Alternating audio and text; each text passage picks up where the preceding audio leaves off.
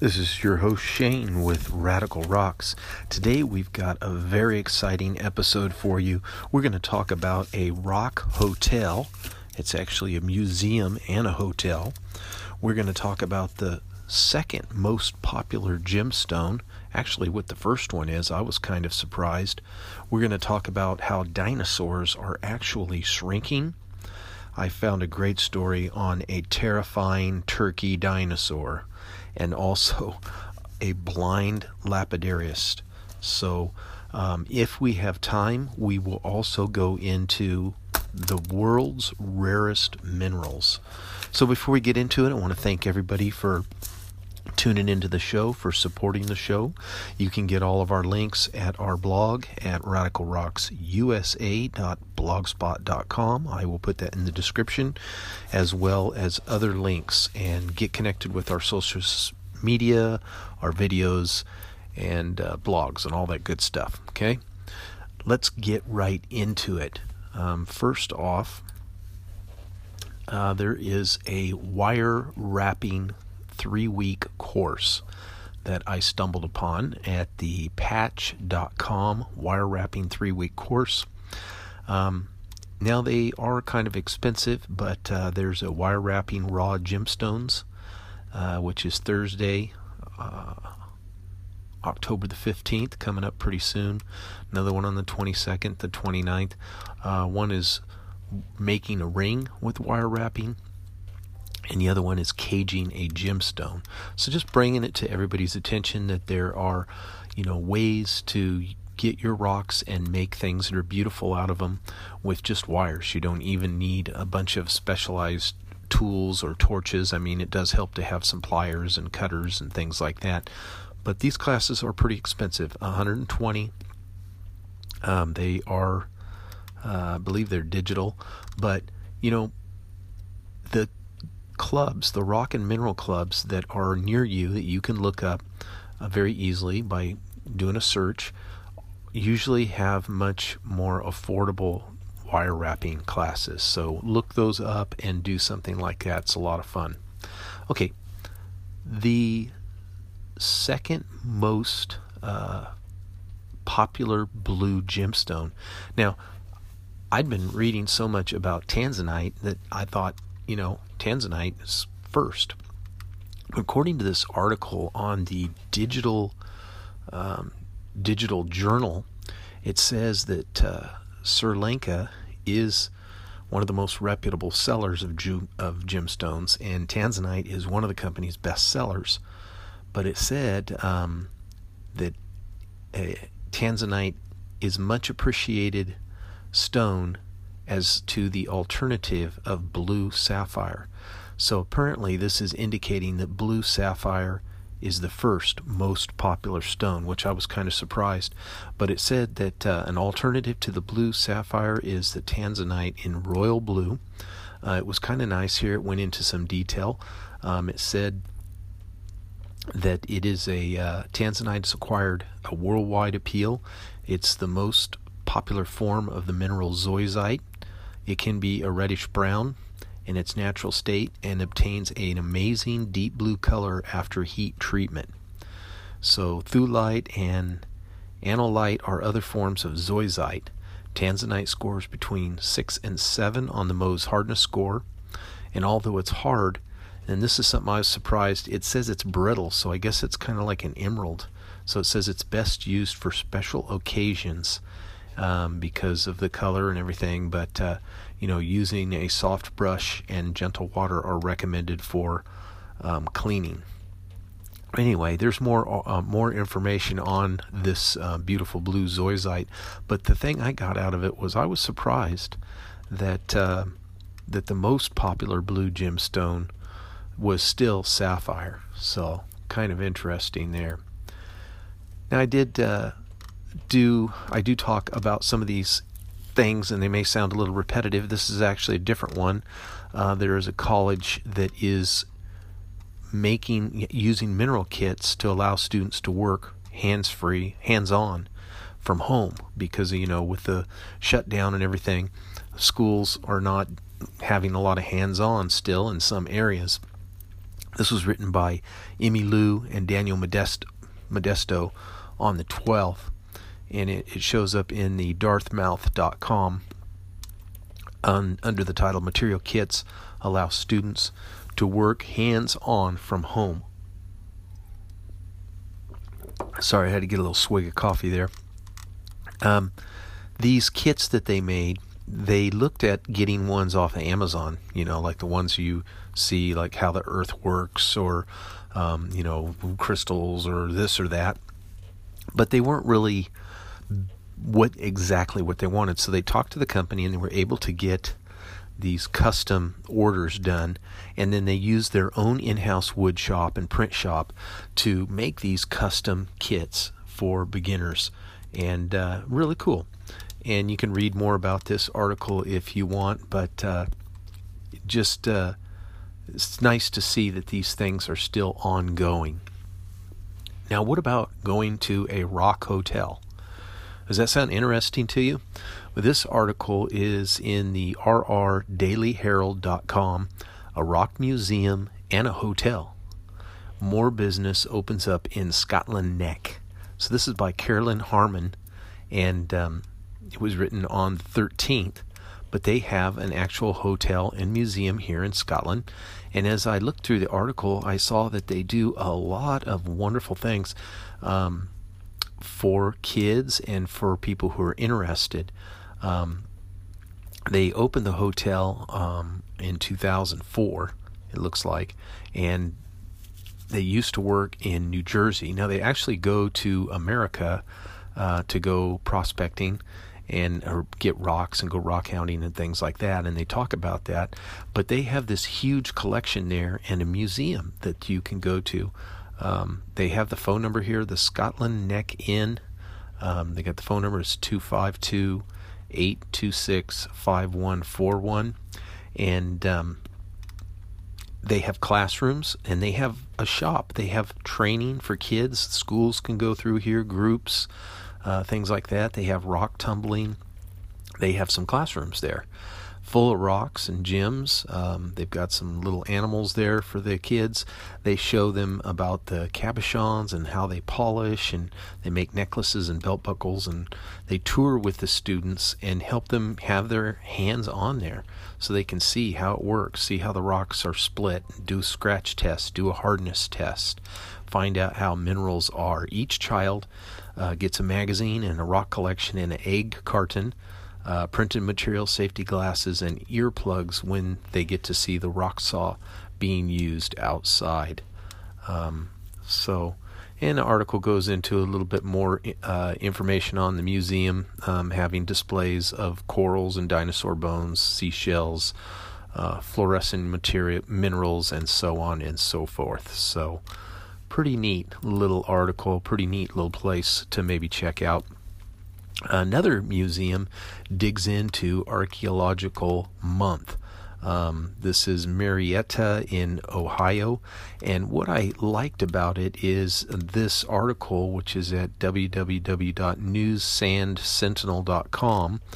Let's see if it was written by anyone. Campus Martinius Museum digs into Archaeological Month.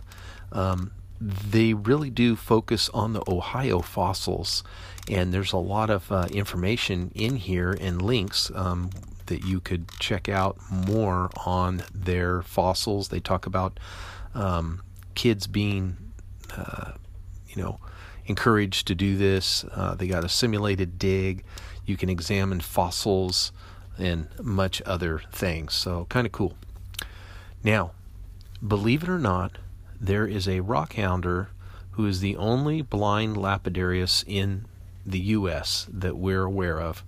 The article's www.powelltribune.com, and it says a smooth touch local rock hounder is the only blind lapidarius in the U.S. And I thought this was really a heartwarming story about Gary Olson, who laughs while visiting with Dan Dalton in his Powell garage where they live, and they go rock hounding together.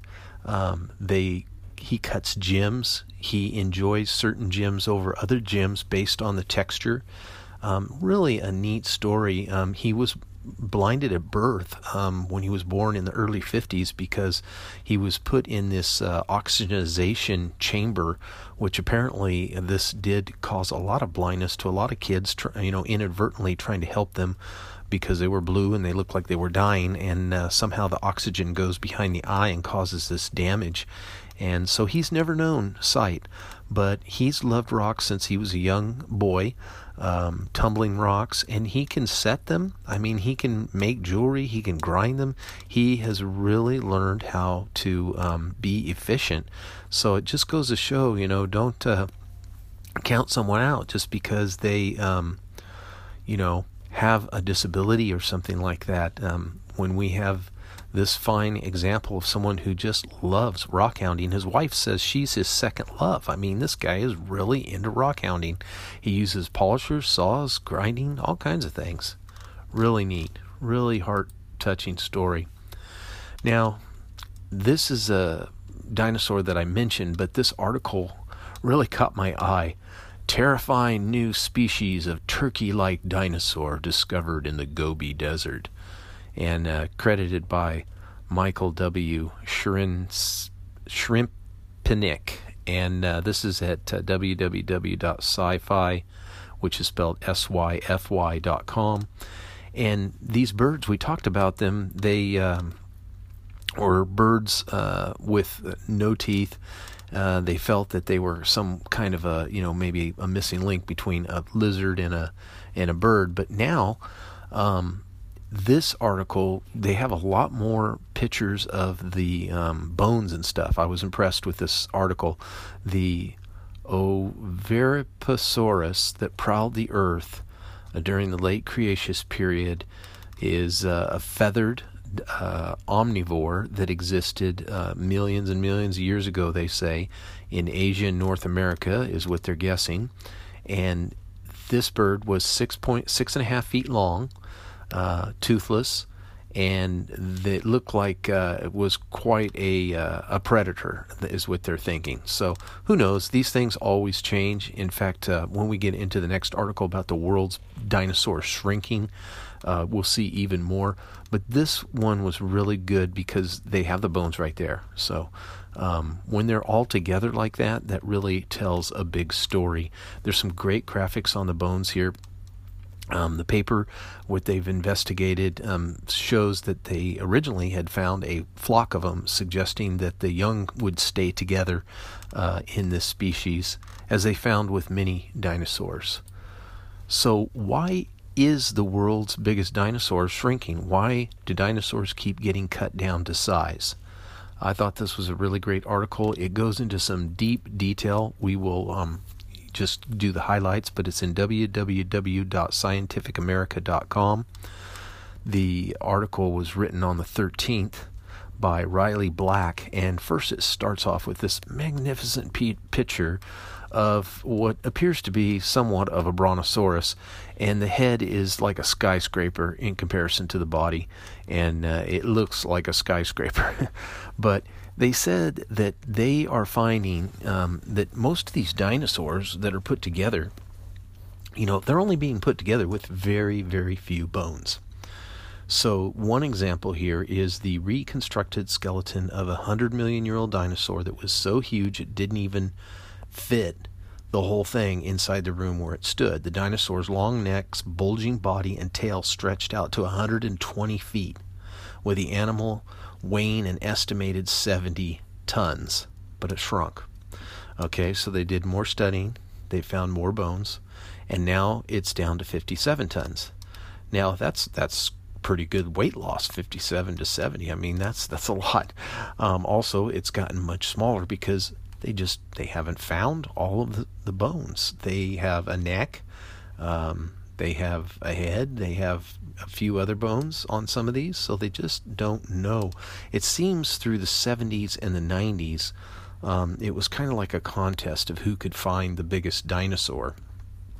But one dinosaur that we know, because of such complete fossils have been found, And a lot of times they find the pieces fairly close together, so they've got an idea. It must have been about this big.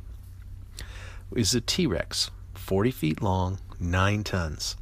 Very large dinosaur that belonged to a group of sauropods. Okay, so these type of dinosaurs were identified very well. Now, Brontosaurus and other ones were plant eaters, were considered to be the longest at all. But again, like I said, in the 70s and the 90s, they kept finding other ones that they said, oh, these are even bigger, these are huger.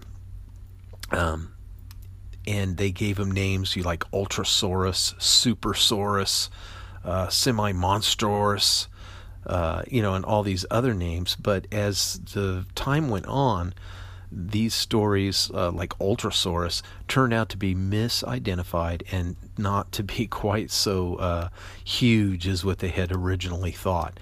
So this is why these dinosaurs are shrinking. And, a lot of times you don't hear about it. You just hear the exciting story, maybe on the news. Oh, the biggest dinosaur ever was discovered. It's twice as big as a Brontosaurus, or whatever.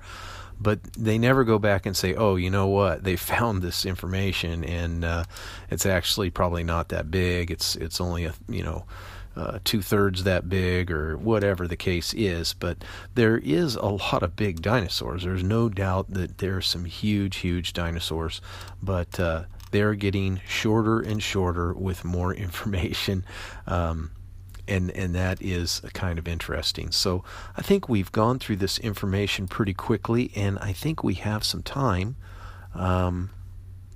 If I had it here, we can go through some of the. Oh, I remember the world's most rare minerals. So this article was written quite a while ago, in 2016 in February, and it's entitled "The World's Rarest Minerals," and for some, the total supply is less than a sugar cube. So you can think of a sugar cube about the size of your thumb, I guess, a little square there. And one of these, and I'm probably going to slaughter these words, so I'll try to spell them out as well, is the ichneusite. It's ICHNUSAITE. Ichneusate, something like that. Now, this was created through a subterranean mashup of a radioactive element, thorium, and a lead-like molybdenum, with only one specimen ever found in Sardinia. And scientists have inventoried and categorized all of the Earth's rarest mineral species described to date, and they are sampled from 5. They have to have been found at 5 or fewer sites around the world. And several of these are known to have a supply smaller than that of a sugar cube. Now, how many of these super rare minerals are there in total? There's some 2,550 minerals that are more rare than the pricey diamonds and gems that we see that are given as tokens of affection. But they're not going to work in a ring, the article says, because several of them are prone to melt, to evaporate, or dehydrate, and some of them are like a vampire. They decompose upon exposure to sunlight. Now, some of them you are able to keep. But the valuable thing about some of these minerals is they give clues. They give clues about the subsurface conditions, or in some cases, the surface conditions and elements that created them, as well as insights into the planet's biological upheavals. So, in fact, some of these rare minerals represent the Earth's truest distinction from all other planets, according to the authors of the paper that is going to appear on this, or did appear on this, in the American Mineralogist. Now, the rock that we talked about, or the mineral that we talked about before, the I think it's ichneusate, or SAIT, SAIT. It is created through this radioactive element of thuron, like a lead-like molybdenum, and one species only ever found, so they're kind of repeating themselves there, but they have an image of it if you want to see it. You can go to http://bit.ly/1 large caps N and large caps U, NI, and then large caps M, large cap X. And they have a picture of it there where you can see it. And there's one here. There's only one that's ever been found. That's rare, right? So if you think about all the minerals that make up the earth, right? There's over 5,000 known minerals that make up the earth, right? Do you know that only 100 of them make up 90% of the earth's crust? So the other, really, almost 5,000 really, are much rarer. So it's a very, very small percentage of these that we are aware of. Now it says of the 5,090, roughly 2,555 are classified as rare, as we mentioned. So this helps scientists rethink animal, vegetable, or mineral, because some of these minerals are so strange the way they act. They don't grow, and they're not sometimes entirely from the ground. They are sometimes from conditions. They're caused by conditions. So one example is one of these minerals, it doesn't really get found on the earth very often, but it's a simple. You could use a kitchen stove to make it, and a pressure cooker, according to Dr. Hazen, and make some of these minerals just by getting, of course you'd have to get it really, really hot. It's a certain temperature, but mixing them and putting them at a certain pressure and a certain temperature, boom. That's the only way that some of these minerals can occur. A micite is a Category 1 rarity formed from common elements but requires extremely precise conditions of temperature, just like we said, and pressure and composition to form. It's only known in 2 locations. It was named from a French physicist who found it, Giovanni, and let's see if we see what it's called. Well, it'll tell us about it here in a while. Some minerals are rare because they form from common ingredients. They must be cooked in very, very controlled conditions. For example, the mineral Hatrurite. So this is a Hatrurite, I believe. The most abundant. It's made out of the most abundant, 3 of the Earth's most abundant elements: calcium, silicon, and oxygen. But Hatrurite forms only in a very restricted environment with temperatures above 1,250 Celsius. Wow, super, super hot. And also it's in the absence of one very common element, which is aluminum. So knowing these very, very dialed in combinations of circumstances involves a rare minerals creation in most cases, and that's why they are or are not present at specific depths. And sometimes acidity also becomes different below the surface. So now one of the other things that is element that plays in rare minerals is planetary constraints. Some of these minerals could only be encountered or created on the Earth because of the situation of the environment. Nevada 8, Category 1 and 2 mineral rarity. This one looks like kind of like a pillow folded up with a point on top with little blue dots all over it. And they have a picture of it here. It's Nevadaite. Nevadite, something like that. They're rare because their ingredients are almost never found concentrated in the Earth's crust. Therefore, it's very scarce.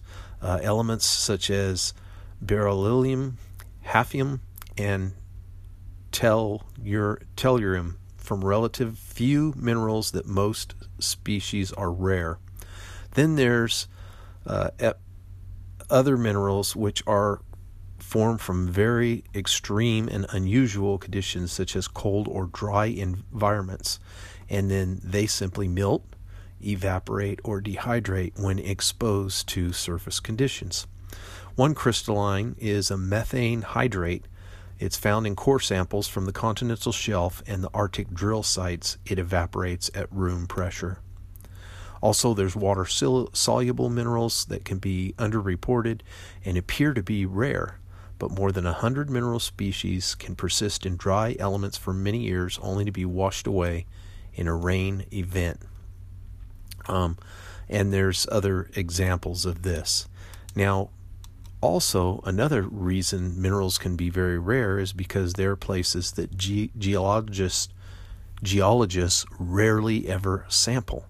And those minerals just come from undersampled regions because they're extreme environments, such as the flanks of an erupting volcano, right? Or these frigid remote regions of Antarctica and the deepest depths of the ocean.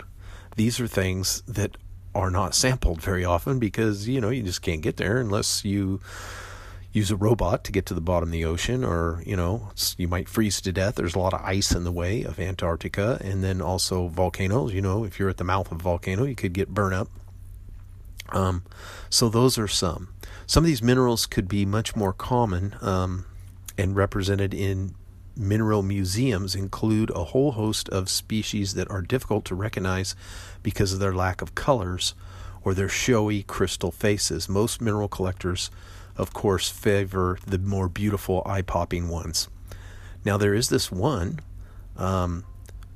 Otonite, named after Oto Mountain in San Bernardino County, California, incorporates the extremely rare element of tellurium, category 2 in rarity, and is microscopic, very difficult to spot in the field.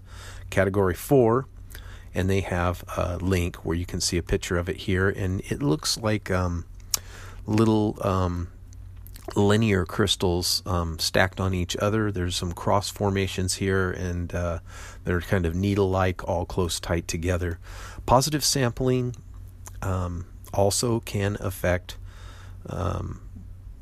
perceptions of a mineral's rarity. So in searching for deposits of gold, uranium, and rare earths needed by the electronics industry, for example, they've led to the discovery and reporting of certain mineral specimens or species at more locales relative to the commercial importance of elements, according to this report.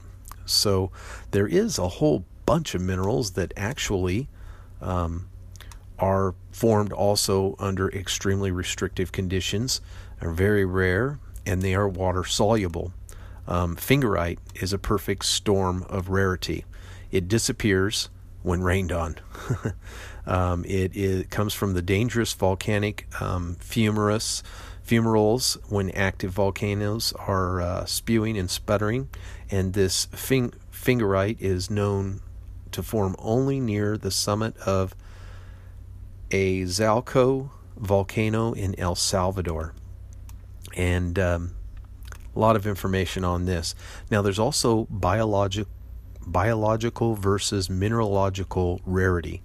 So some of these are actually biological things that happen that make these minerals to appear, and they disappear.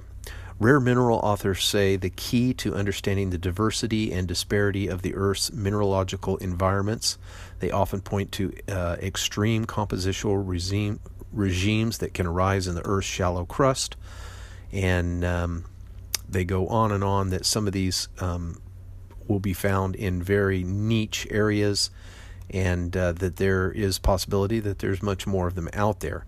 So some of the ones that are not going to be found are carbon-based minerals.